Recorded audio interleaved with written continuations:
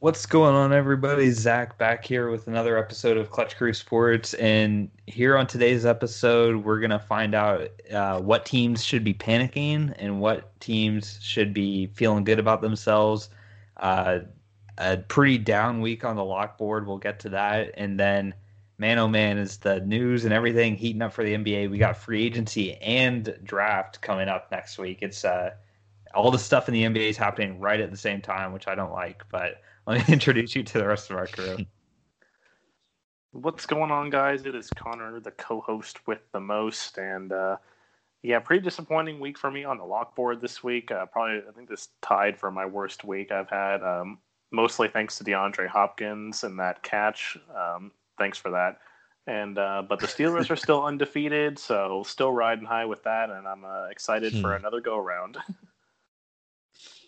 What's going on, y'all? This is Eric, your ranting co-host. Probably won't get into it this episode, but I could rant about my Thunder basically looking like they're about to trade the whole team. But, just like last year. Yeah, seriously. Nothing new. Like, we were supposed to rebuild last year, but then we didn't. So now we're rebuilding. But anyway, while it wasn't a great week for me on the lock board, I did have the best week, so I can't complain there. And excited to do some more NFL NBA talk.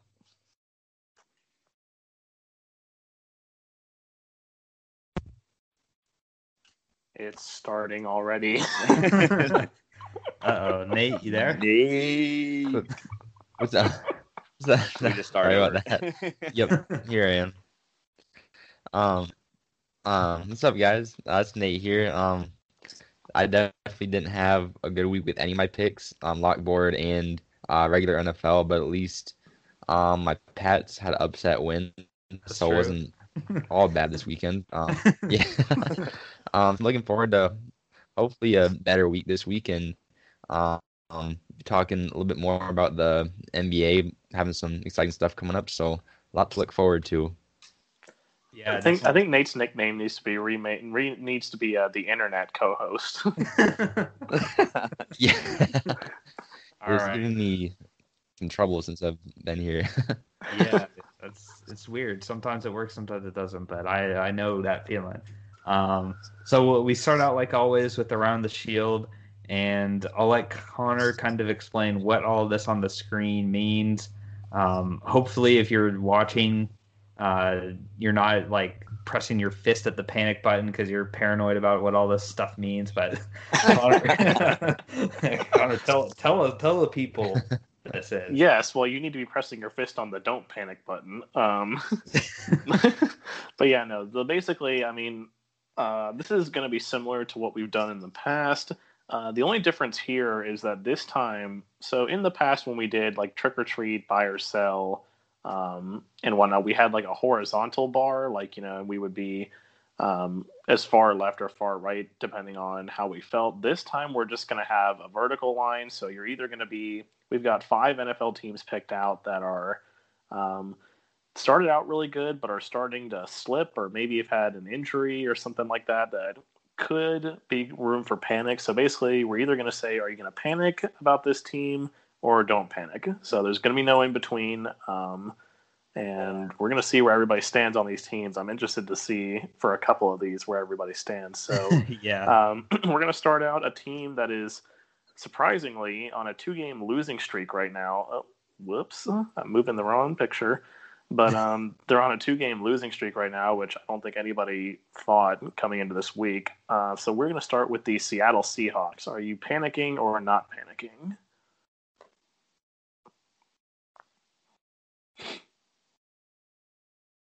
Are you guys both good, Nate and Yes. Eric? Okay. Shoot. Oh wow. Oh. Nate's, let me Oh, just my- delete my that picture and then blow up like get you a new picture.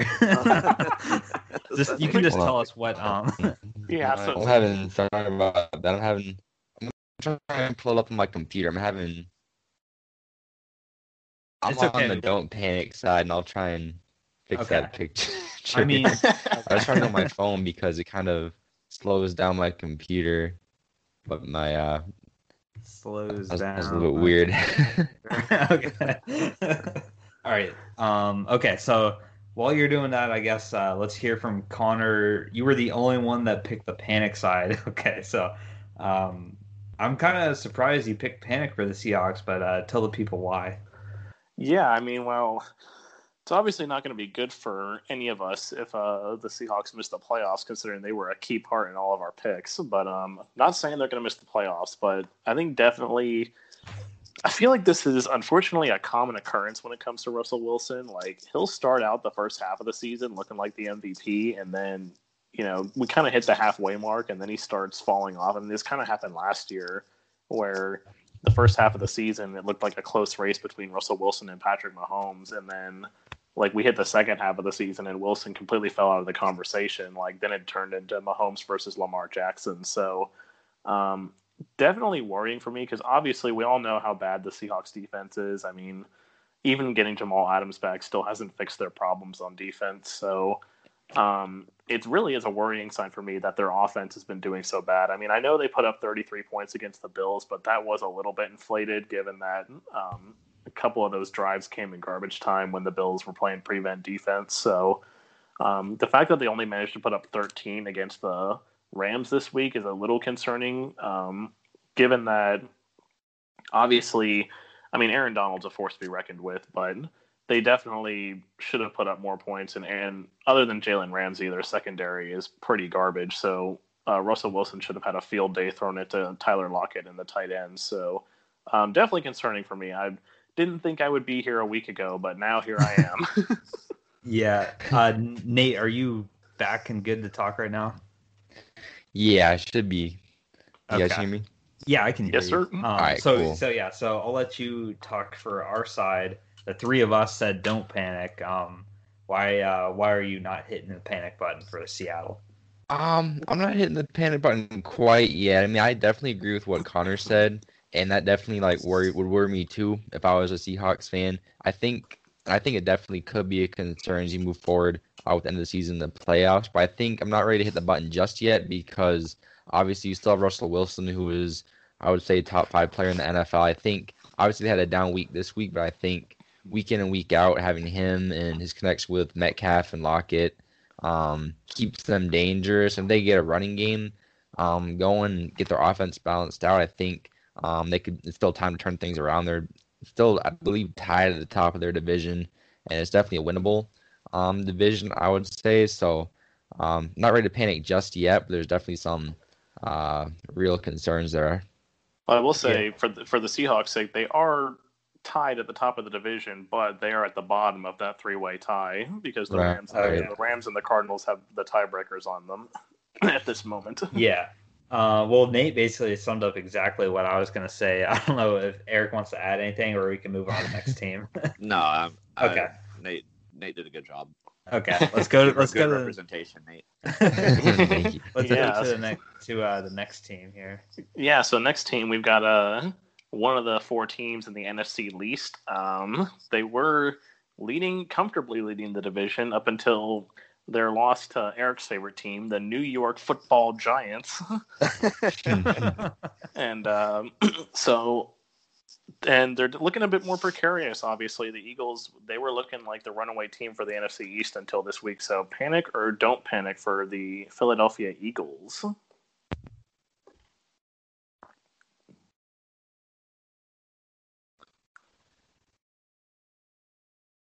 Okay, Nate successfully moved this picture. We No, have like Yep. to the Oh, panic man, side. I'm now. on my own again. Yeah, Crap. Yeah. Okay, so wow, this has been interesting. Yeah, so Connor's by himself on the don't panic for the Eagles. Myself, Eric, and Nate are on the panic for the Eagles. Connor brought up those New York Football Giants there, and we know that's Eric's favorite team. So I want to hear Eric's reason the panic for the Eagles since the Giants just beat them this week. Yeah, I mean, I don't see how the Eagles could not be panicking, really. I mean, not that the Giants are suddenly turning into an amazing team or anything, but Carson Wentz has just been very underwhelming this year, and they've already had a ton of injuries they've been dealing with, but also just the Giants, while their 3 wins have all been against divisional teams, they haven't beaten anybody outside of the division yet. They've still played some really close, tight games and their games outside of the division, and I feel like eventually they're going to start winning some of them. And if Philly keeps losing, then they obviously have to be in panic mode. Zach and I were talking about this the other day, where as hard as this is to fathom and believe, it's almost, with Dak being injured now, it's, and the way Carson Wentz has been playing, Daniel Jones is really probably the best quarterback in this division now. As crazy as that sounds. And come on, man, it's not Garrett Gilbert. No, yeah, he is starting to play a little bit better, and I don't know. I mean, ever since Zach made me make predictions on why the New York Football Giants could go from worst to first in this crappy division, they've been playing better football. So I'm just gonna give myself credit for that. Okay. Obviously, I know that's not why, but yeah, I'm definitely curious to hear why Connor thinks they don't need to panic. I mean, I think my reasoning for why they don't need to panic is just because of the fact that they're still playing in the NFC East. And I will say, for the Eagles' sake, if I'm Doug Peterson, given, obviously, like I said, how bad the division is, and, you know, that a losing record is going to end up winning this division, and I would not be opposed at all to starting Jalen Hurts next week. To see what you got with Jalen Hurts. I mean, Carson Wentz has obviously been horrible this season. I mean, he's a far cry from the guy that Nate and Zach thought were going to be MVP last season. So, I mean, start Jalen Hurts. Let's see what he does. He obviously brings a different dimension to the offense with his ability to run the ball. You know, he's kind of like, you can kind of, and especially with how good Miles Sanders is. I mean, even on this offense, Miles Sanders is a bright spot. So they could kind of run a similar offense to kind of what like Arizona and especially Baltimore run, just a very run heavy offense. And like a very run heavy and relying on the defense, because this defense is still good. I know obviously Daniel Jones put up more points on them than he probably should have, but the defense is still the strong part of this team. And obviously your defense doesn't get helped when your offense is consistently going 3 and out. So any defense is going to crack under the pressure at some point when that's the case. I mean, like we saw with the Steelers last year, they probably had the best defense, but with Mason Rudolph and the offense not generating anything, they just got tired and couldn't hold up. So not time to panic yet for the Eagles. Like I said, I gave all those reasons, but my main one is still they play in the NFC least. Yeah. So, you know, a losing record's going to win you the division probably. Yeah. All right. So next team on our list, hopefully I'm not on my own on this one. The Tennessee Titans of the AFC South, a pretty horrible loss to the Indianapolis Colts and also a loss to the Steelers a couple of weeks back. Not looking good for them looking at their I don't know what I'm trying to say here, but not beating good teams. So The Tennessee Titans, panic or don't panic?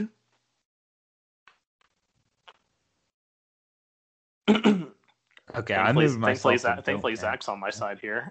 Yeah. Okay, it looks like Eric is by himself on the panic, I believe, and then the 3 of us are on don't panic. So I haven't said anything yet, so I guess it's my turn now to talk. I don't think the Titans should panic just yet because if you look, I know I haven't looked at all the games left on the schedule, but I know they still have the Texans and Jaguars left on their schedule. So those should be 2 wins right there. And it's easy to forget, but they demolished Buffalo. And they lost to Pittsburgh in a close game. And it's really just going to come down to them and the Colts to win the AFC South. And then the loser, with the way the AFC is, the wild cards are not a guarantee for anybody. So you really do want to win your division. And I think that at the end of the day, they do win the division over the Colts. I'm still not a fan of Phillip Rivers. I think Tannehill is going to be the better quarterback than Rivers. He had a bad game Thursday night, but I think he'll be back, and I think Derrick Henry will be back too. The defense is what scares me the most with this team, but when it's just a 2-way race with them and the Colts, Now, losing the first game never sets you in a good spot for tiebreaker scenarios, but I do think that they will end up edging the Colts in the long run. Eric, why are you panicking for the Titans' sake? So I'm not necessarily panicking so bad in the sense of them not making the playoffs or anything like that, but I'm panicking because they were doing so well. They were 5-0, but then they really have not been playing that great since then. Like it seemed like ever since they lost to the Steelers, they've been struggling. They've lost 3 out of their last 4 games. They beat the Texans, but that was because Romeo Crennel was an idiot with his coaching. I mean, you could easily, idiot Romeo Crennel. Like, all you had to do was kick the extra point, and you could have had a head coaching job next year. But anyway, so that could have been a loss. They barely beat the Vikings. They barely beat the Broncos and Jags at the beginning of the season. I wasn't really impressed with most of their wins early on. I felt like they were, even though they were 5-0, and obviously a win is a win, but it was kind of like how we talked about the Packers last year when they were doing so well. We felt like they weren't really a great 13-3 team at the end of the year. Like when the Titans were 5-0, that's kind of how I felt about them. I just don't think we were talking about it because the Bears were in a similar position and they were probably an even worse team that had a great record. So with them now suddenly losing 3 out of the last 4 games, if I'm a Titans fan, I would definitely be panicking a little bit. And they do have the Jags and Texans and Lions, which are favorable, but they still have the Ravens, Browns, Colts again, and the Packers, which are all not favorable games. So I still think they make the playoffs as one of those wild card seeds, but given where they were when they were 5-0, and I think a lot of people thought they could maybe get back to the AFC title game or something again. Like if I'm a Titans fan, I'm not feeling that excited right now. And obviously I wouldn't mind if they just lost all the games. Lose them all. Okay, well, let's hear from this next team. They're really interesting. All right, so this next team, this is definitely, I mean, maybe you could put the Seahawks in this scenario, but maybe out of all these teams on this list, this is the one I was most surprised about to be on this list here. The Baltimore Ravens, the home of last season's MVP, the number 1 seed in the AFC last year, but they've lost 2 out of their last 3 games. Is it time to panic for the Baltimore Ravens?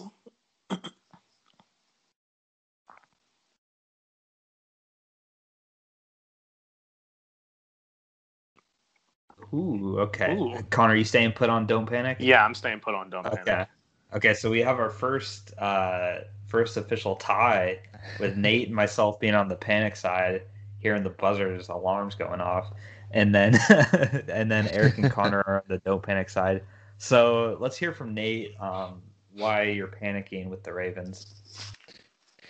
Yeah, so I mean, obviously they're not doing horribly this year. They're 6-3, but they have, like you said, lost their last 2 games versus the Colts and versus the Pats. The main reason I'm worried is because they do play in a division. The Steelers. They beat the Colts, but they lost to the Steelers. Yeah. Oh, that's right. I was looking at the list wrong. That's right. Okay. Yeah. That is the reason why I'm kind of panicking, because they do play in a division with the Steelers. They have to play them again, and there's a good chance that they might be 2 games back, or no, obviously more than 2 games back. But even if the Steelers started losing games, they'd be behind in the tiebreaker to them. So I think it's they definitely are, not in the driver's seat to winning this division. And even as far as making a wild card spot, I think their weaknesses as a team have been exposed. I mean, the game versus the Patriots was in bad conditions, obviously, but that should suit a team like the Ravens, who are built to run the ball. It's kind of their whole identity. And Lamar just has not looked as great as a passer this year. I think he's taken a step back. And, the issues we had with him as a rookie as far as accuracy and making plays with the arm have definitely been kind of came back a little bit. So that kind of worries me going forward. The defense looks solid. The running game, Lamar still is great in that aspect, but I think overall it's they're not looking as great as we thought they would be at this point coming into the season.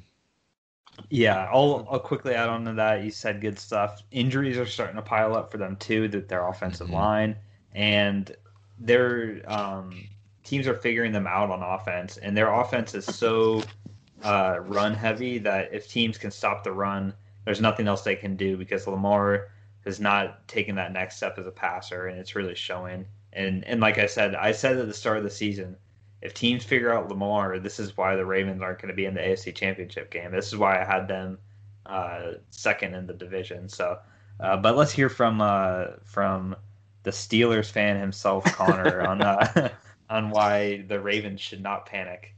Well, trust me, I never pass up an opportunity to hate on the Ravens, but I mean, I know we didn't do a horizontal scale for this one, but I'm definitely on I'm definitely right on the edge here between panic and don't panic.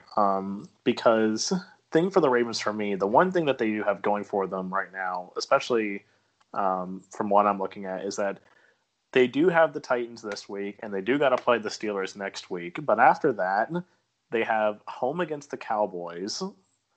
Then they're going on the road against the Browns. That'll probably be tough. But then home against the Jaguars, home against the Giants, and then the Bengals.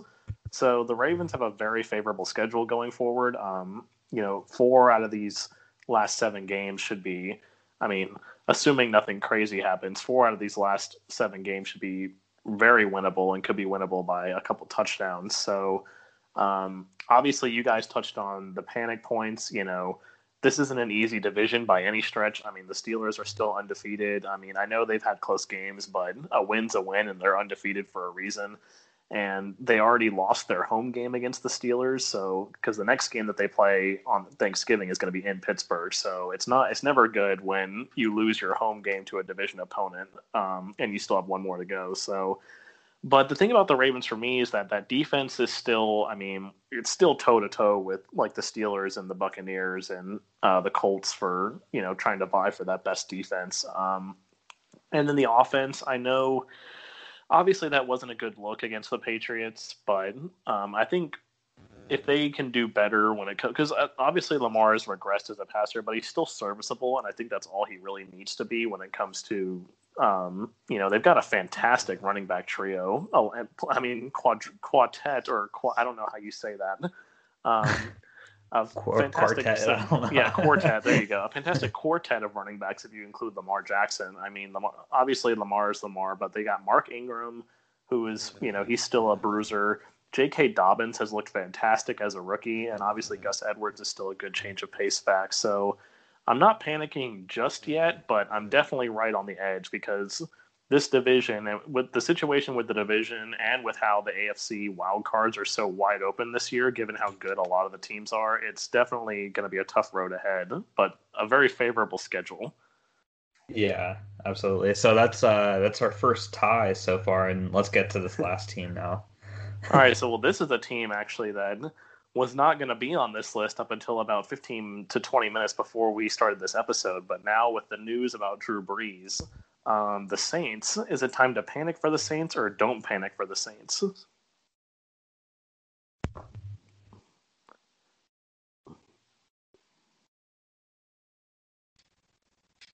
Okay, so it looks like Eric's by himself on the panic side, and then Nate, Connor, and myself are on the don't panic side. So I guess let's hear from Eric first on why he's panicking for the Saints.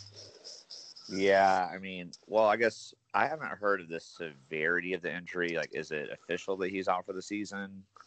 So basically, the injury, I guess I'll say what the injury is. The injury is he has 5 fractured ribs, which 3 of those were actually fractured last week against the Buccaneers, and they just didn't know until this week. And then 2 of them he fractured this week, plus he has a collapsed lung. Now, the recovery timetable that I saw, sounded very optimistic to me because it said like 2 to 3 weeks. Which I think if he was like 24, 25 years old, like if this happened to like Lamar, happened to like Lamar Jackson or Kyler Murray or somebody, then I think maybe, they could be back in that time. But given that Brees is 41 years old, I'd say that's very optimistic. So I think right now, what the sense I'm getting from the Saints is that they're hoping he'll be back for the playoffs. But for the regular season, if he comes back, it probably won't be till like the last week or something like that. Yeah. Okay. Yeah. Because I think that 2 to 3 weeks is highly optimistic given his age. I doubt that. Yeah, I'm panicking. Jameis Winston just scares me as a quarterback. He has these amazing moments where, like, he's going to be the Saints quarterback now. Like, he'll probably have a play where he throws a 60-yard bomb to Michael Thomas or something, and you're like, wow, this guy's a beast. And then on the next drive, he's going to go out and throw a pick six into triple coverage. It's like, you don't know what he's going to do. And I know Drew Brees has kind of underperformed, like, in playoffs and situations, and he's doesn't have the arm he used to have and all that, but he's still shown this season that when he's played, that he can be reliable. He still doesn't make mistakes. He's a little bit more of like a game manager now, but I would rather have that than Jameis Winston. And it's just scary. And obviously they've still got a lot of other great pieces around him, and they've gotten other people back from their injuries and things like that, which are good.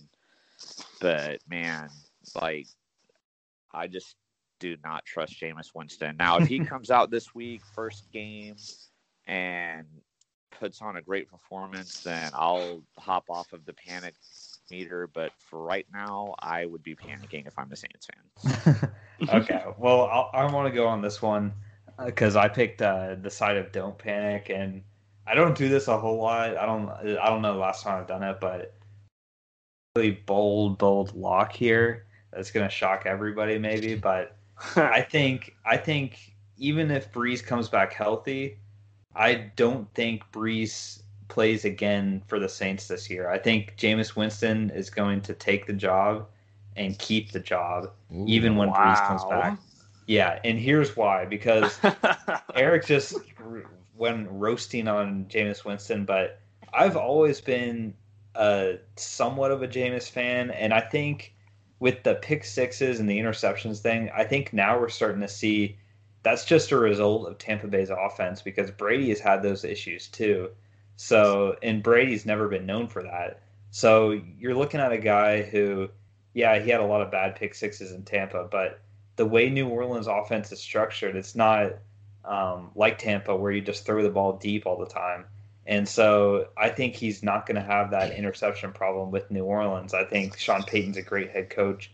I think they've been planning for Jameis to be the future anyways. And I know Brees has looked good the last couple of weeks, but still before that, the stuff I saw from him, it wasn't very good. And honestly, I think Winston's going to give him a better chance to win in the long run. So I'm actually more scared as a Buccaneers fan now that they have Jameis Winston as their quarterback than Drew Brees. I just think Brees hadn't been playing well at all. And while he'd been safe with the football, he hadn't been throwing anything deep. So we'll see. I think Jameis can throw it, obviously, deep now. I don't think he's going to throw it at the rate where he gets those interceptions. But I actually think the Saints are going to go on a roll here and win a lot of games. And I think you're going to get to the point where it's going to be a tough decision, but you're not going to want to take out a quarterback who's just won 4 or 5 games, which I think Winston will have won to get to that point when Brees comes back. So that's my crazy bold lock of the night. But yeah, so I'm definitely on the don't panic side. I don't know if you guys, I guess the people at Nate and Connor, how realistic does my lock sound to you? Start with Nate. I mean, I don't know. It could be interesting for sure. I mean, I don't know that I would like it myself, but I wouldn't be necessarily surprised if it happened, actually. I mean, that definitely a possibility.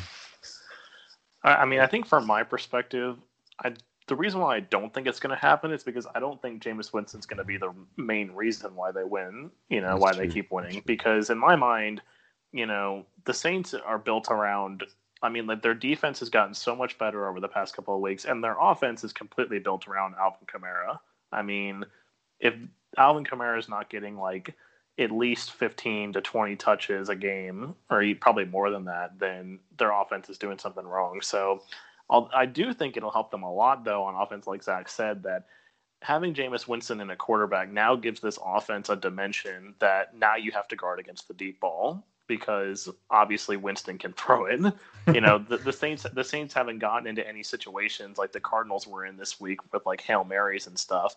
But I can guarantee you that had they been, then Drew Brees would have not been the one throwing it. Winston would have come into the game to throw it. So it definitely gives their offense a better dimension, and I think it's going to open up holes for Alvin Kamara. Like, he's already been torching defenses this year, and now I think he's going to torch them even more because as soon as, they key on Alvin Kamara and they've slowed down Alvin Kamara, hit them with a 40-yard bomb, and then it's like, oh, crap, now we have to back up again. So then now here comes Kamara to torch you again. Yeah. So... But that's the thing. I don't think he's going to be the main reason behind it. And obviously, Brees is the heart and soul and the leader of this team. So, and given his relationship with Sean Payton, I just don't see that happening if Brees is able to come back healthy. Yeah. All right. So there you go, guys. Heard a bold lock there, and reasons. We only ended up picking. In summary, the Eagles are the only team we agreed on to panic, and we had the Ravens split 50-50.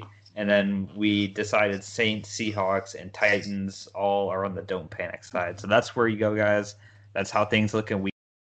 And now let's transition over here and talk really quickly about the game of the week from this past week, like we do every week. And this one is going to be Buffalo at Arizona. Obviously, Arizona won 32-30. Congrats to Nate for being the only one getting that right. But Connor's been talking about this a lot this episode. So, Connor, obviously, tell us about that crazy play that happened and how surprised you were that ended up working. Yeah, three good secondary members for the Bills. Oh, yeah. No, that was. I mean, going into this game, I mentioned at the beginning that Hopkins burned me because I did pick. This was on my lock board that the Bills were going to complete the upset here, and obviously DeAndre Hopkins ruined that for me. But it was a really good game to watch because it was really back and forth. I know there was a little bit of a weird moment in between, like after the Cardinals took the lead, because the Bills kind of dominated early on. But then Allen threw an interception, and then Kyler Murray was able to come back with 2 rushing touchdowns. So, but there was a little bit of a lull in the middle where, like, I don't know what both teams were doing. Like, Allen threw an interception, and then Allen threw another interception, and then like the Cardinals had a quick 3-and-out, and then the Bills had a 3-and-out. But then on the punt, like I don't know who, it wasn't 3-and-out, but they forced the Bills to punt. And then on the punt return, Christian Kirk ran like 8 yards in the wrong direction, which like it took them from the 11-yard line to the 3-yard line. I was like, what in the world is he doing? Like, you can't try and make anything fancy happen when you're back near your own goal line. So then the Cardinals had to punt, which set up the Bills' drive, which that was fantastic for my fantasy team, I'll point out, because I made the trade with Eric for Stephon Diggs, so getting the Josh Allen, Stephon Diggs touchdown, that was huge. But yeah, the Bills, honestly, obviously that Hail Mary was a 1-in-a-million play. Tre'Davious White and Jordan Poyer and Micah Hyde were all over DeAndre Hopkins, and he still came down with the catch. If this is something that doesn't prove that DeAndre Hopkins is like one of, if not the best wide receivers, and that the Texans were like the dumbest. Bill O'Brien was like the dumbest GM in the history of ever for trading him. I don't know what does. But I think, the Bills really killed themselves with prevent defense again. Leading up to that play, I was just watching and I'm like, the Bills are playing prevent defense. Like, I know the Cardinals need a touchdown, but like, you can't let them get this close. Like, you'll take underneath stuff all day, but like, when that underneath stuff is still getting them like 10, 12 yards every play, it took it to where the Cardinals were able to be in that position to heave it. Because, Kyler Murray, he doesn't have the biggest arm in the world. So, if the Bills had managed to keep them on the wrong side of midfield, then that pass probably wouldn't have worked. But the fact that they got down to the 40-yard line helped them a lot. So, it was very entertaining. And I think both teams have nothing to be ashamed of. I don't think the Bills should have anything to be ashamed of. They were going to win the game had it not been for that miracle. So the Bills, obviously, no shame. And I think no shame for the Cardinals either. They played a good game. So it's always exciting to watch 2 potential playoff teams square off. And this one did not disappoint. Yeah, I have 2 takeaways on this, but I'll let Nate, did you catch this game at all? Do you want to talk about what this means for Buffalo or Arizona? Since you picked Arizona to win, I know you didn't expect them to win like they did, but Yeah. so you were confident about them going into this? I was, yeah, man. I didn't get a chance to sit down and watch the whole game at home, but I definitely was confident in Arizona the way their offense has been looking. I know Kyler Murray had some issues with turnovers, but I think Buffalo just hasn't really inspired me, I guess. Overall, the same way that Arizona has. I think Arizona's trending pretty well, and Buffalo's still in a good spot. They're still a good team, but I think Arizona just has a little bit more. I don't know. I guess like excitement. I guess going forward right now, especially after last night. I think that's gonna help them moving forward as well. Get some momentum going. Yeah. So I've been. I'll get to my 2 takeaways real quick. I was super critical of that Arizona win over Seattle, and I'm honestly not gonna.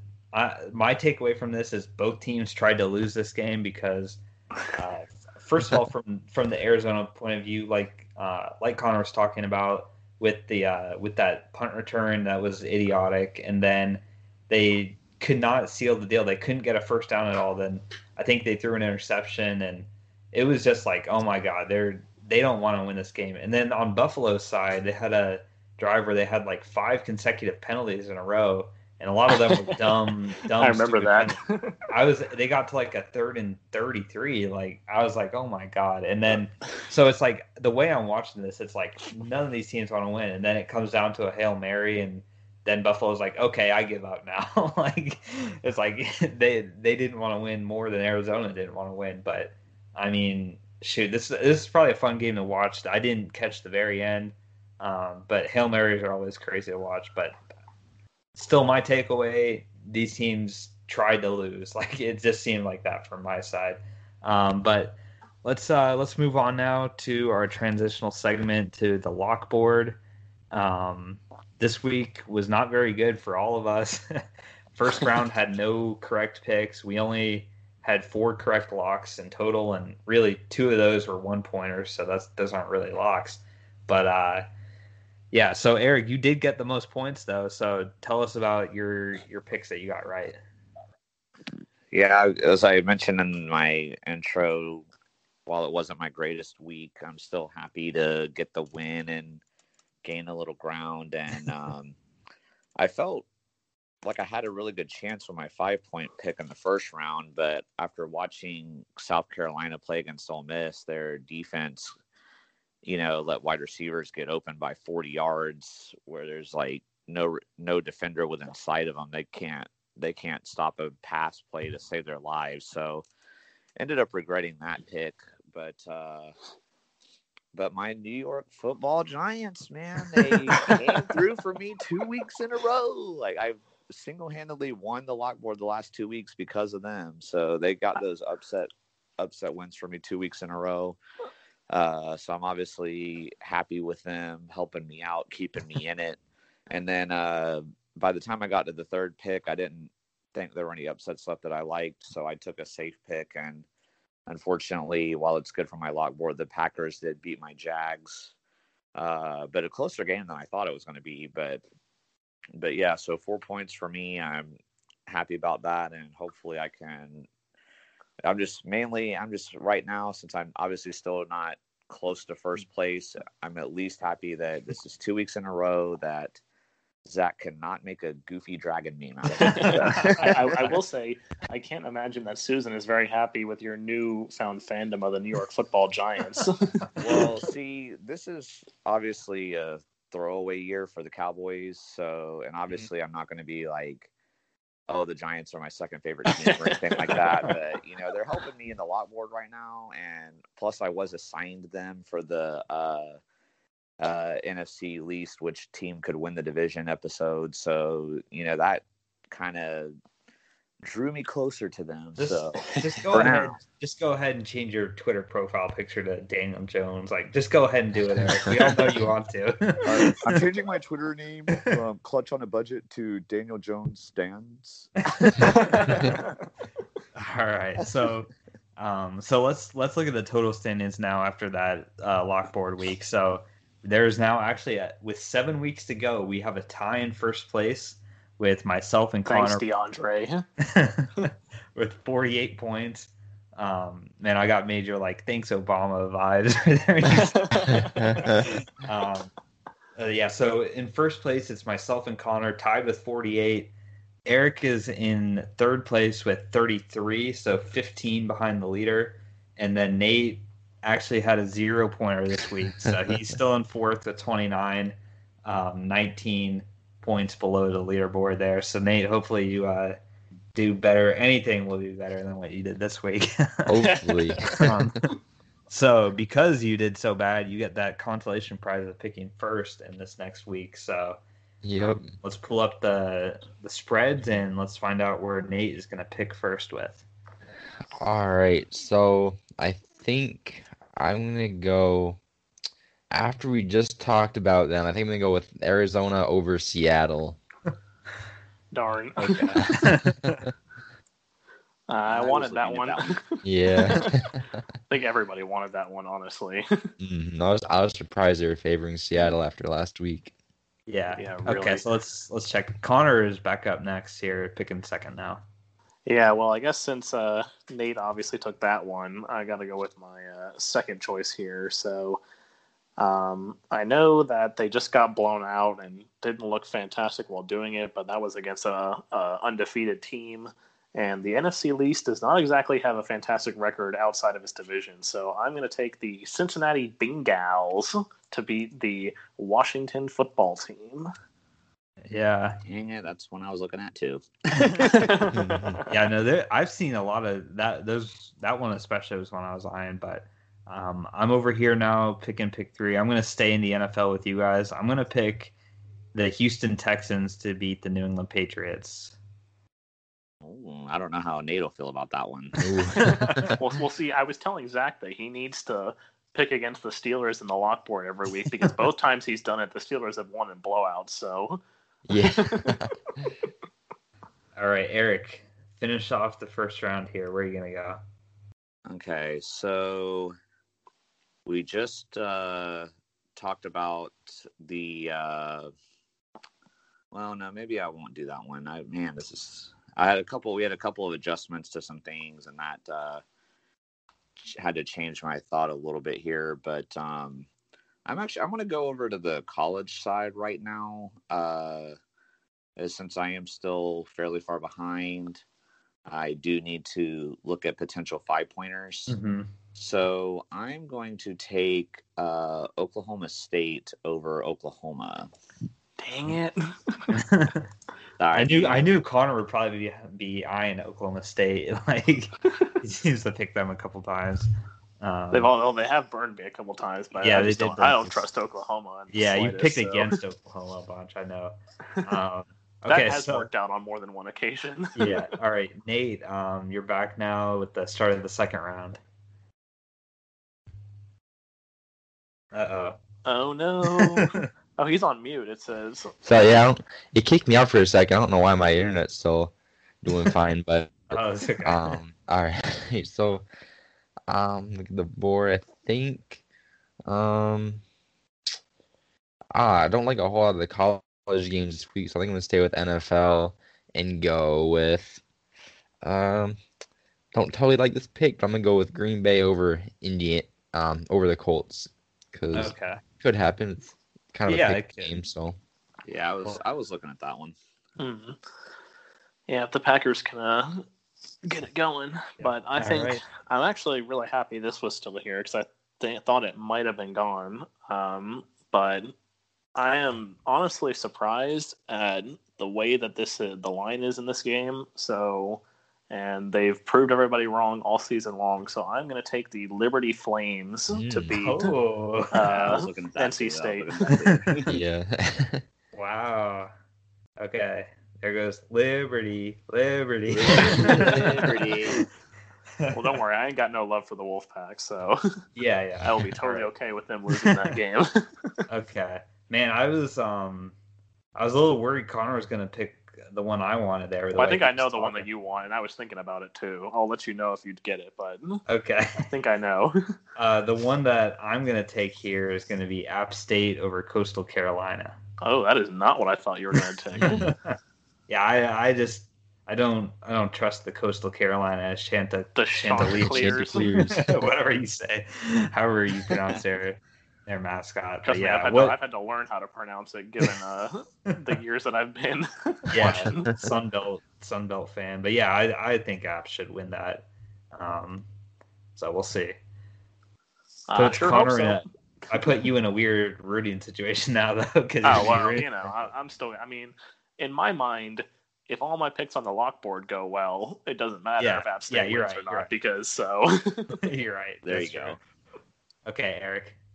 Okay, so there's not too many more NFL picks that I like. I was hoping this one was going to stay a 5-pointer, but it changed to a 3-pointer. So that's why I didn't pick it in the first round, but it's still here. I've already talked about this. I don't trust Jameis Winston. I'm taking the Falcons to beat the Saints. Okay. Actually, Eric, that one was always a 3-pointer. Wasn't it like 7 points though? Like 7 is be still over a 3-pointer. Oh, I thought it was 7 and higher. No. I mean, I always get that confused. Okay, well. Yeah, so that would take it in the first round. Now I've been like 5-pointer. God, that would have been embarrassing. Okay. All right. So Nate, back to you for your last pick. All right. So since I'm got some points to make up, I'm gonna go with a 5-point college play, and I'm gonna take Northwestern with the upset over Wisconsin. Wow. Mm-hmm. Big Ten. Well, I'm there by me. Yes. I'm glad that Nate didn't take the one I was looking at, because I was considering doing something very bold. I guess I'll say what I was thinking about doing. I was considering taking Indiana to beat Ohio State, but that is the spread. I know, but I did see that this pick was still on the board. This is the one that I thought you were going to take, Zach, and maybe I'm stealing it from you right now, but I'm going to take Utah to beat USC. Oh, okay. No, that wasn't what I was looking at. I mean, the way I look at it, I have like still on the board like 5 picks that I could lock and feel confident about. So that's one of them, but not very high on my list. And plus, I don't even know if that game's going to get played. I'm a little worried that gets canceled. Yeah, I might have to make a last second audible. Yeah, and so I've got a lot of. This is a weird situation to be in for me in round 3, like debating like which one do I like more, because I like them all, but there's been there's been so much drama going on with this program, and now there's allegations against them, and they're playing like they don't even care. They're on like their victory tour, just not even caring. I'm going to take Arkansas to beat LSU. Yeah, I was definitely looking at that one too. That was interesting, because that spread when I first made it was the other way around. It was Arkansas -1.5, and then it changed to LSU -1.5. So I'm happy it did, because I would have taken LSU to win, or I mean Arkansas to win outright. Yeah. So LSU has looked like some hot garbage this year for sure.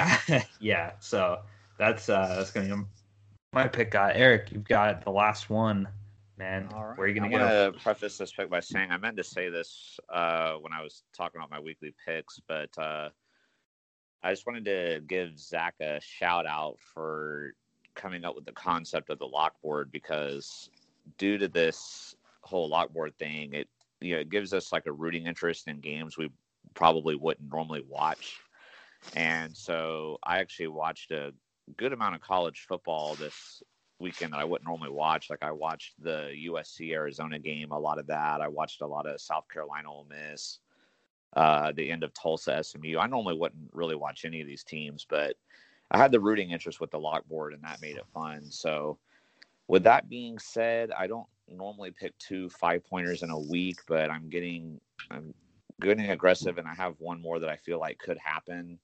And it was one of the teams I watched last week. So I am going to take Arizona to upset Washington.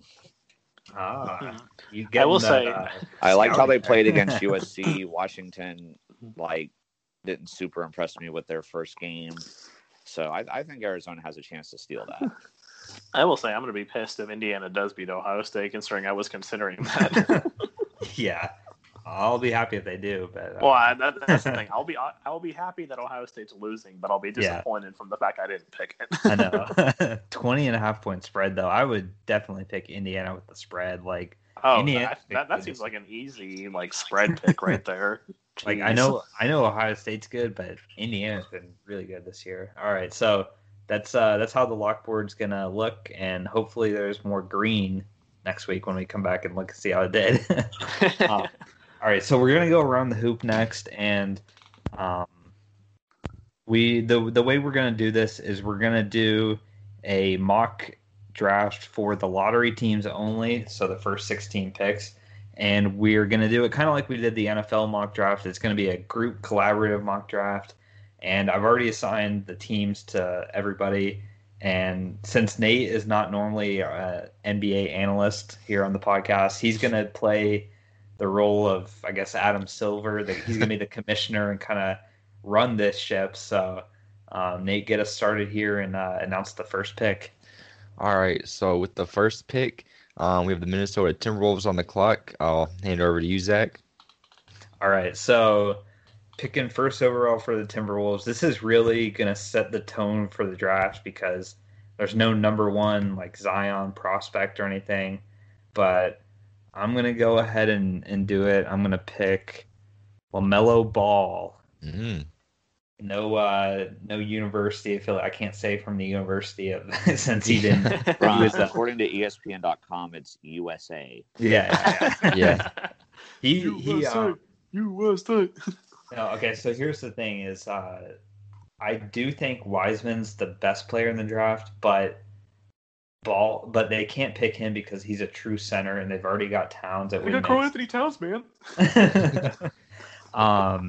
But I do think after that, I think Ball is definitely the best player, and I think he's just what they need. Like he's literally what the Timberwolves need, and I think he's the second best player in the draft. So I'm gonna go with Ball first overall. Yeah. All right. Now with number 2, we've got Eric and the Golden State Warriors on the clock. Yeah, so I know Connor is a big Hornets fan, and I know. Are you about to screw me right here? Who he really wants. Well, I mean, I will say, if I was the Warriors GM, I would be looking to trade this pick if possible, but yeah.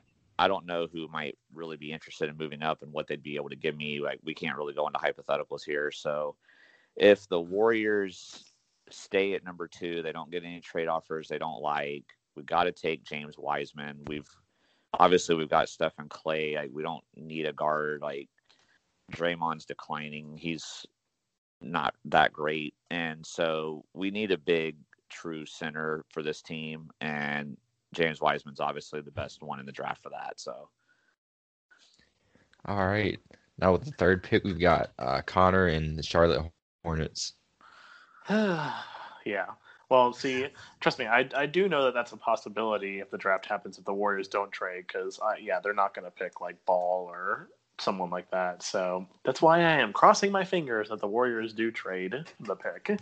But so with this pick here, obviously Zach, Eric took Wiseman, which is obviously who the Hornets would really want and need should he still be there. But with Wiseman off the board, this feels like a no-brainer to me. You got to take the best available here and go with Anthony Edwards from Georgia. All right. Let me write his name in real quick. Dwards. That was funny. All right. Now we're going to go back to Zach, picking for the Chicago Bulls. Yeah, all right. So looking at now, those are, I think, definitely going to end up being the top 3. I'm not sold on Edwards personally. I don't think he's going to be that good, but I do think he will be picked in the top 3. So now for the Bulls here, we did say that they should go best available.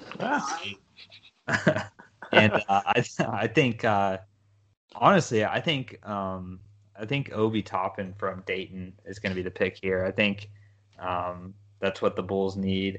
I think he's the best player left too. So Toppin from Dayton, best college player in college basketball last year.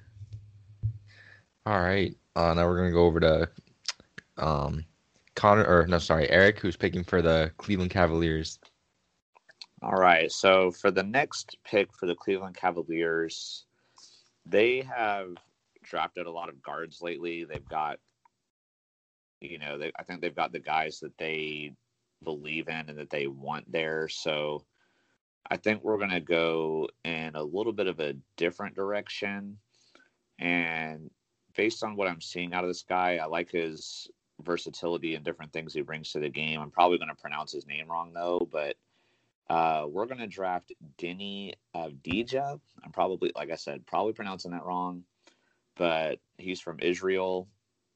And what I like about him, he's listed as a small forward, but he's 6'9", so he can probably play either position, really. They also say that he has point guard skills as well, so I feel like that he's going to bring a lot of versatility to this team. So if I was a Cavs fan, I'd be, obviously you want one of the, top guys, but I think they'll be okay with this pick. All right. Now we're going to go over to pick number 6. We got Connor picking for Atlanta. Yeah, so I get to pick for both my favorite teams here. Worked out pretty well. But yeah, so for the Hawks, this is an interesting situation because I feel like the Hawks obviously had 2 top picks last year. They got DeAndre Hunter and Cam Reddish in the top 8, both of them being small forwards. And so I think the Hawks are pretty much set when it comes to the forward positions. So I think the best move for the Hawks here is we're going to take, hopefully I pronounced this right, Tyrese Halliburton from Iowa State. I think that's how you say it. I think he's a good fit for Atlanta because obviously he can play. He is a point guard. He can play next to Trae Young or play behind Trae Young, but also he has the height and the skills to be a 2 guard as well. So if he does develop and turn into a really good player, then they can have him as the 2 guard playing next to Trae Young as well. So he offers a lot of versatility for the Hawks. All right. Now with the last pick on this slide at number 7, we're going back to Zach picking for Detroit Pistons. All right. Yeah, that was a great pick, I think, Connor, because the Hawks really struggle. Even if he's a tall point guard, but if Trae Young's on the bench, that's when the Hawks struggle the most. So I like that pick. So let me take a look at the prospects still left. For the Pistons, I'm gonna have to go Killian Hayes here, point guard from France. He's been a high rated prospect for a while. Played overseas. He's played professional basketball already. I like that. And the Pistons really do need a point guard. So before we go on to the next slide here, this is the first 7 picks. You can see Ball, Wiseman, Edwards, Toppin, Avdija. I don't know we'll figure out how to say his name all together. Halliburton, and then Killian Hayes with Detroit 7th, and let Nate get back to hosting this now. All right, so yeah, back to it. At number 8, we've got Eric picking for the New York Knicks. All right, well, as Connor and I know from trying to rebuild this team, they basically need everything. So looking at the board, though, after the top 3 guys, I feel like it's kind of a crapshoot as to necessarily who the best available is. And some of the rankings that I see on here, like some of the guys that are higher than the guy I'm looking at, I don't necessarily know if I feel like they should be, but from what I'm reading about this guy, I feel like he'd be a great fit for the team. For the New York Knicks, I'm going to draft Patrick Williams from Florida State. Looks like, from what I'm seeing, he's a pretty good shooter. He's got a good wingspan, perfect size for a forward. And then the other thing I like about him too, just if you're the Knicks, you got to be looking at guys that you could potentially develop and see long term. And Patrick Williams is the 2nd youngest player in the class. So yeah, I've heard that he's one of those guys that it's going to take him a little while to develop. He shouldn't go to a contender. If you're the Knicks, you're not to win right now anyway necessarily. So you can develop him for a couple years, and then as you may be able to get more talent, then when he's ready, could get him to the next level in a couple years. So That's who I'm taking for the Knicks. All right, so going over to Washington with the 9th pick, we got Connor picking for the Wizards. Yeah, so this pick for the Wizards, for me, it seems like a no-brainer for me because when you look at what the Wizards need, they definitely need front court players. They've got the backcourt all figured out. Obviously, Bradley Beal is a star, and then they've got good players back there. So what they really need is a strong front court presence. And I think this guy, he's a great shooter. He's a good player, and I think he can bring a lot of toughness to this team. So I'm going to take, and he can also play. He can play the 4 or he can play the 5. So I'm going to take Onyeka Okongwu. Onyeka. Sorry, my spelling's gonna be bad on this. Onyeka Okongwu. Can you just spell it to me, somebody? OKONGWU. Okay, there we go. Okay. All right, now going over to Phoenix, we got Zach with the 10th pick. Yeah, so this is going to be interesting here for Phoenix because they're getting Chris Paul in a trade, but even with that being said, I still think I'm still gonna take a point guard for him for Phoenix because I don't think Chris Paul's gonna be there for that many. He's gonna be there for 1, maybe 2 years. So I'm gonna take a guy who I watched a lot of last season, watching a lot of SEC basketball. I'm gonna take Kyra Lewis from Alabama. He was just a jump off the screen with his speed. Super speedy point guard. I feel like that's something Phoenix wants to have on their team. So because I've seen him play and I know how good he is, I'm going to draft Lewis to Phoenix. The future for Chris Paul's replacement. All right. On to the 12th pick, we've got Connor picking for the Sacramento Kings. I think you got. Oh wait, 11. Eric's got the Spurs. Yeah, sorry, I saw an essay for both of them. Yeah, I've got Eric picking 11th for the San Antonio Spurs. Gotcha. So, looking at the board here, it is pretty sad how it's already like thinning out. But I'm going to go with like a little bit of what looks like if the draft plays out to this point, what could be a little bit of a value pick for the Spurs. They're another team that's probably more of in a rebuild mode. Looks like DeMar DeRozan doesn't really want to be there anymore. Aldridge is old.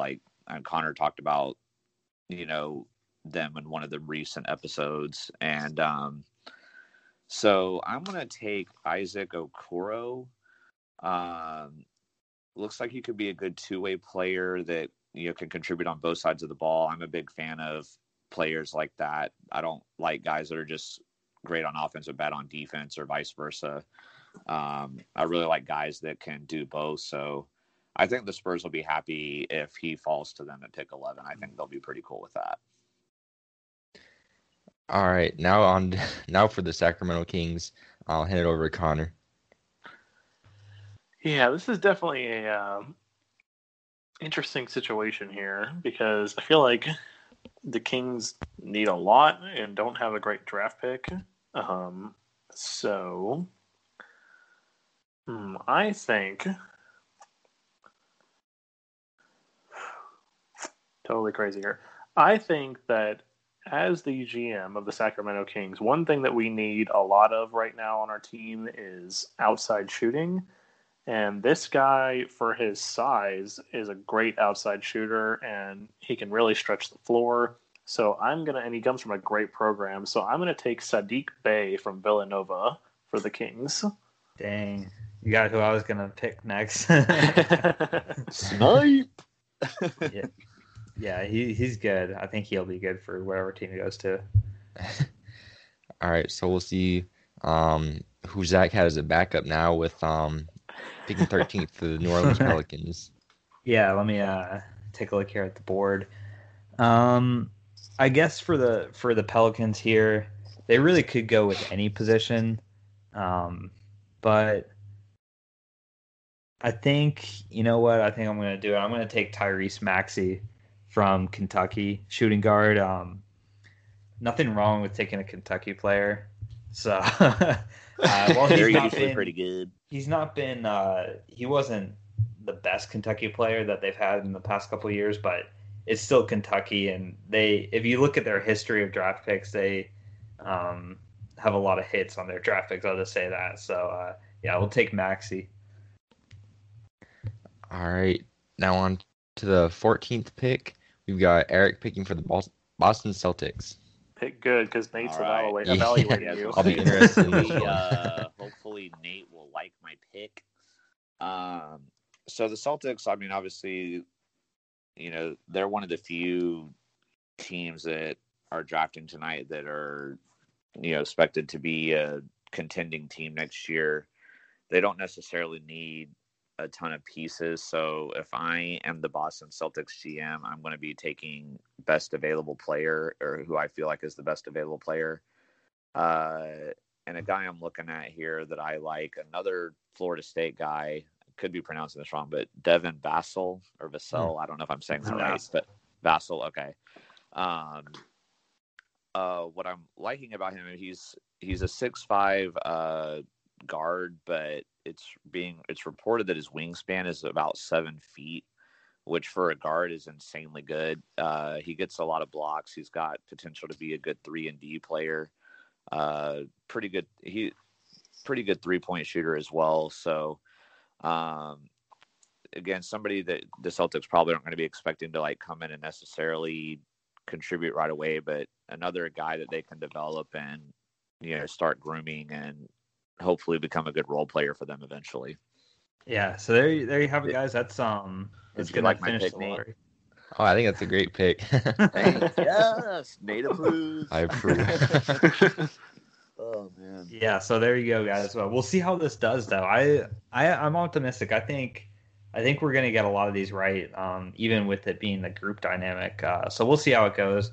But like I said at the start, everything in the NBA is happening at the same time, so we have to put this in the same episode. But this could even be bigger than the draft. But free agency is happening, and we did this last year with 20 different players, but this year we struggled to find 5. So we've got 5 players that we want to highlight and talk about. And we all made, I should say, Eric, Connor, and myself all made predictions on where we think they'll end up going.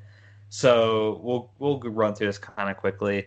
Brandon Ingram we have as the first player on the list here, and we all picked him going to New Orleans. And I'll talk for the group for this restricted free agent. So anybody can the Pelicans can match whatever offer he gets, the highest offer, and he has to go back to them. So the Pelicans have cap space, and the way he played last year, I believe he was the winner for most improved player, or he was at least in the finalist for that. So that's the kind of player you never want to let. The Magic did this a long time ago with JJ Redick. They let him walk after he was the most improved player, and my grandfather still talks to me about that. Like, why did they do that? Did he say that they were idiots? So I don't think the Pelicans are going to make the same mistake that the Magic did, but yeah. So I think they want him back, and yeah. So speak for all of us on that one. But the next one is a lot more up in the air, and that's going to be Fred VanVleet. So a pretty good player, point guard, has some options, and Eric and myself have him go into the Knicks, and Connor's got him going to the Raptors. So I guess we'll start with why the case for the re-sign with Toronto. Yeah, well, I mean, I think for me, when it comes to re-signing with Toronto, I mean, obviously, it seems to me from what I'm reading that the Raptors are doing everything they can to re-sign him, because the Raptors are going to be losing. I mean, they're obviously going to be losing. They're going to be losing Marc Gasol, and they're probably going to be losing Serge Ibaka. So, you want to keep at least one of your pieces, and out of those, VanVleet seems like the most logical, given that he's the youngest, and he definitely. He's improved a lot over the course of his time, and obviously Kyle Lowry doesn't have much left in him. So having a really good point guard on your team, I think, is key to success in the NBA. So, and like I said, the fact that the Raptors seem to be actively pursuing him, and also the one thing that the Raptors obviously can offer him that no one else can is obviously the max contract. They can offer him more than anyone else. The Raptors are a bit tight on cap right now, but it just seems to me like Van Vliet doesn't really have too many appealing options. I mean, you guys said the Knicks, and that's probably, especially now that the Phoenix Suns have traded for Chris Paul, that takes the Suns off the board for signing Van Vliet. So if I'm Van Vliet, I say he re-signs with the Toronto Raptors. Okay, so I'll make the case for why I think he goes to the Knicks, and it's two reasons. Neither of them really have to do with basketball, because why would you go to the Knicks for basketball? But for one, just fame and notoriety, because being up in Canada, you're a lot less known when you're up in Canada. Sorry, Canadians listening.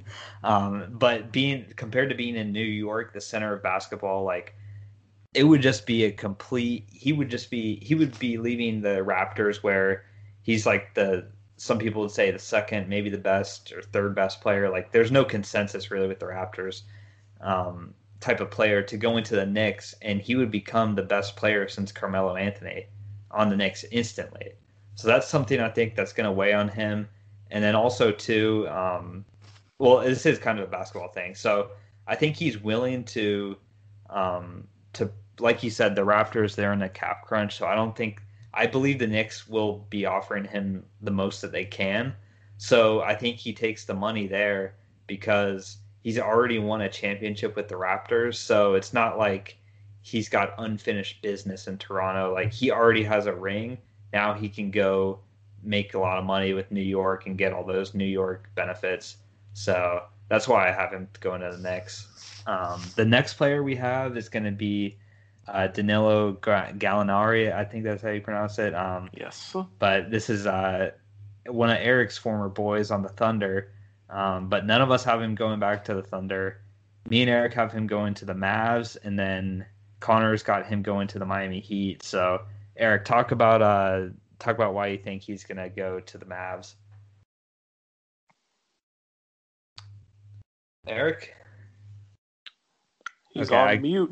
Sorry, my bad. I had to do something earlier. I forgot I muted my mic. Sorry about that. I was like, why can't y'all hear me? I'm talking. So what I was saying before I realized I was muted, from everything that I'm seeing, it's looking like it's coming down to him either going to Dallas or going to Miami. But the reason why I think he goes to Dallas instead of Miami is I really think Miami is going to be pushing hard to make a play for Giannis next year. And in order for them to be able to do that, they're going to need to have as much room as possible, because obviously they've already got Jimmy Butler to a lot of money. So they can't really be bringing in guys that are going to cost a lot. And I think with the free agent, in terms of the star players available, there's not really many options. So I think Gallinari's market price is going to be higher than what it normally would be if, say, a bunch of other big name free agents were available. So I think Dallas will pay him what he wants, and they're going to bring him in. Just as a Thunder fan, I'm hoping they can do a sign and trade somehow, at least get something for him, but I don't necessarily see that happening. So that's why I think he goes to Dallas. Yeah, so the reason why I have him going to Miami is mainly because, from what it sounds like to me, what the best course of option for Miami would be right now. Because obviously, I mean, like you guys, I expect Giannis to, Miami Heat to pursue Giannis next season. But I think what the Heat are going to do this season is, because obviously they're coming off an NBA Finals loss. So in their minds right now, like, Giannis is still a year away. Is there a piece that we can get for our team right now that can maybe propel us to possibly get back there again? And, who knows? Maybe we can win one before Giannis gets here. And it's why I think the Heat are going to give Gallinari just a one-year contract. Obviously, players, they want longer-term deals, but given Gallinari's age, and obviously the Heat are a much better team than the Mavericks, so I think the fact that his age, he's getting up there and he's going to have to accept that he's not going to get super long-term contracts. And also the fact that the Miami Heat are a contender. And I think he'd pair really well with Bam Adebayo. Bam's got that strong inside presence, whereas Gallinari is more of a stretch four. So I think he'd be a really good fit for the Miami Heat to bring in for this season. And then, like I said, with the 1-year deal, then they can clear out that space for Giannis the next season. All right, we'll move to the fourth player on the list here, Montrezl Harrell, coming from the Clippers, and we'll see what happens with him. But we all have him in different destinations. He's the biggest wild card for sure on this list. So I've got him going to the Bulls. Eric's got him to the Raptors. Connor's got him going to the Hornets. I wonder why. But Could be because I want them to sign him. The reason I said the Bulls is just because I think it makes a lot of sense. The way with what the Bulls I think want to do when we did that rebuild talk, I went a lot of like what we did on the rebuild, the rebuilds from the past episodes we've had. I just think the Bulls make too much sense. I think they'll probably overpay the most because I do think he's going to get paid a lot of money. So I think he's the big target for the Bulls. So we'll see. But I'm not too confident in it. Eric, what about you with the Raptors here? Yeah, definitely not locking this or anything, but I think Toronto makes a move for him because, as Connor kind of already mentioned earlier with Van Vliet, most likely Marc Gasol and Serge Ibaka are both going to be gone. So they're really going to have a need for a big man. And I also think Van Vliet is leaving as well, as we saw earlier that I have him going to the Knicks like Zach does.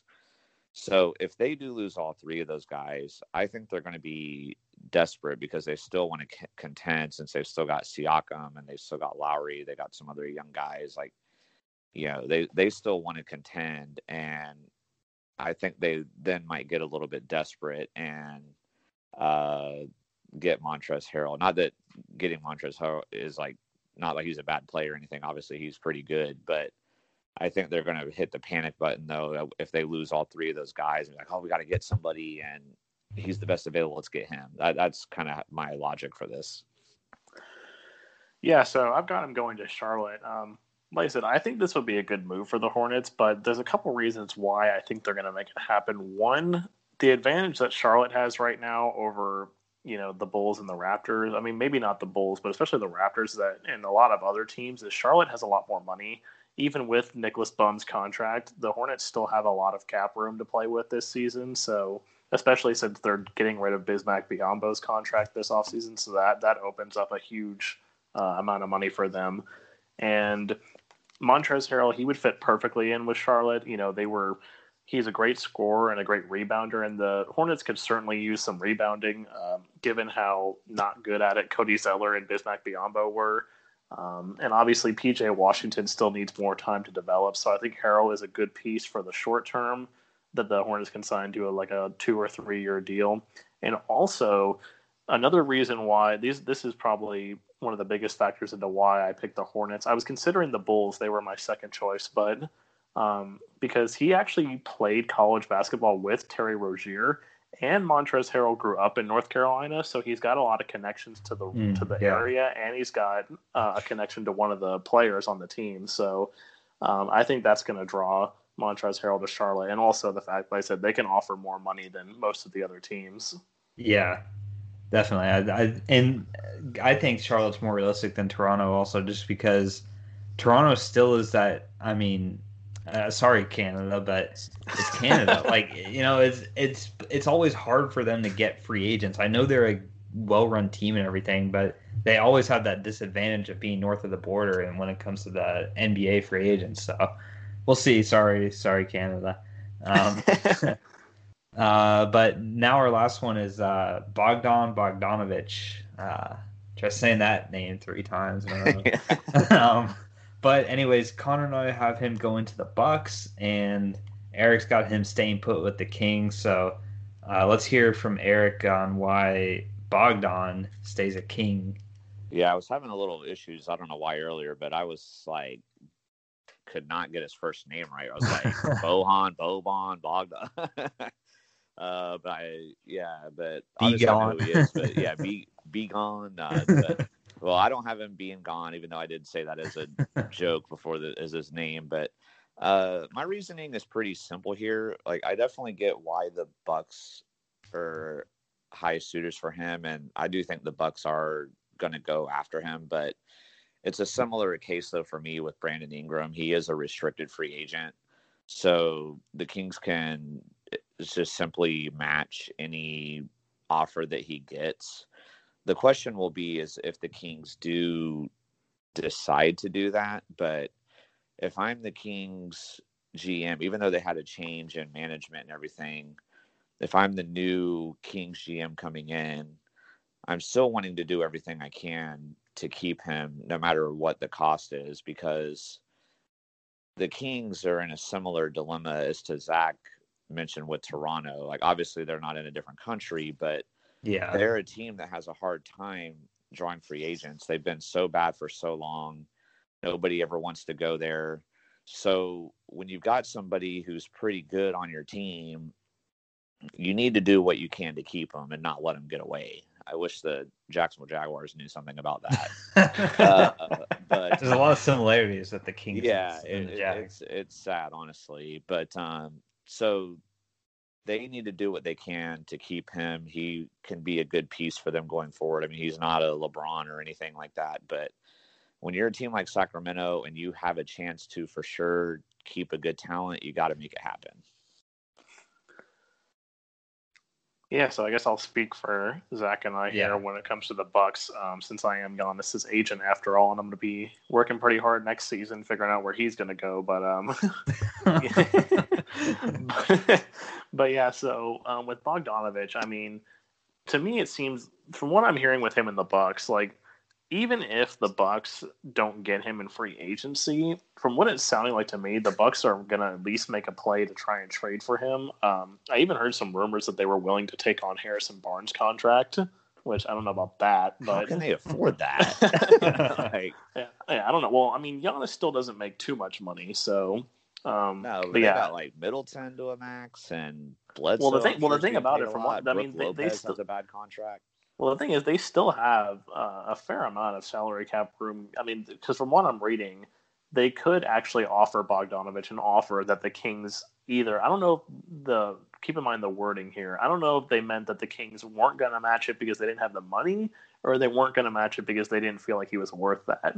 But everything the second one, but yeah. So.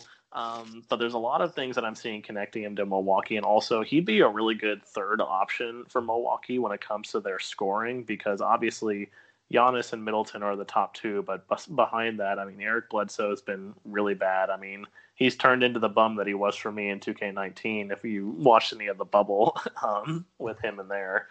And obviously their outside scoring has been putrid. I mean, Giannis's three-pointer really hasn't come into it. Like he's slowly improving every year and he's slowly getting better, but it's not to the point where it needs to be. And if Middleton's having an off night, then they need someone else that can be in the starting lineup, because they've got some good shooters on the bench with Connaughton and Kyle Korver, but in the starting lineup, they need someone who's a reliable outside shot, and Bogdanovich can be that. He's a good scorer, so I think he will fit right in with the Milwaukee Bucks. Okay, I will say, because I know Zach's probably going to wrap up the show now, I will take back what I said to an extent. If the Milwaukee Bucks are willing to take Harrison Barnes off my hand, then I'd probably be willing to give them Bogdanovich at that point. Like, Harrison Barnes is like the Nicholas Bum to me, like with Connor and the Hornets. Like, I swear he walked into that negotiations with the Kings with a gun or something. Like, I don't know how he got like that kind of money. I don't know. Like, I kind of got it when Dallas signed him after he left the Warriors, because it looked like he had potential and everything. But then when he went to the Kings and they still gave him that 4-year, $22 million per year contract, I was like, what are they thinking? They're a bunch of we know how you idiots. feel about that. Seriously, man. So if the Bucks, I mean, again, I don't know how they could afford this, because Giannis, well, maybe they've already sold themselves that they're not going to get Giannis. That could be what it is. Yeah, I don't know. They've got Giannis paying a good amount already. They got Chris Middleton to a max. Brook Lopez has a fairly high contract, and then they're taking on Harrison Barnes' contract. And if they're going to sign Bogdanovich to a pretty lucrative contract. I don't see how they afford that, but they are willing to go into the luxury tax, I've heard already. So I don't know, but if they're not willing to take Harrison Barnes, I'm signing the matching sheet for Bogdanovich. But if you're willing to take Harrison Barnes, like, let's go. All right, guys. Yeah, so that's going to wrap this episode up. We'll see how these predictions come true next week and the weeks going forward for free agency. So we'll see how it goes. But until then, remember, be clutch. Bye. See ya. Peace.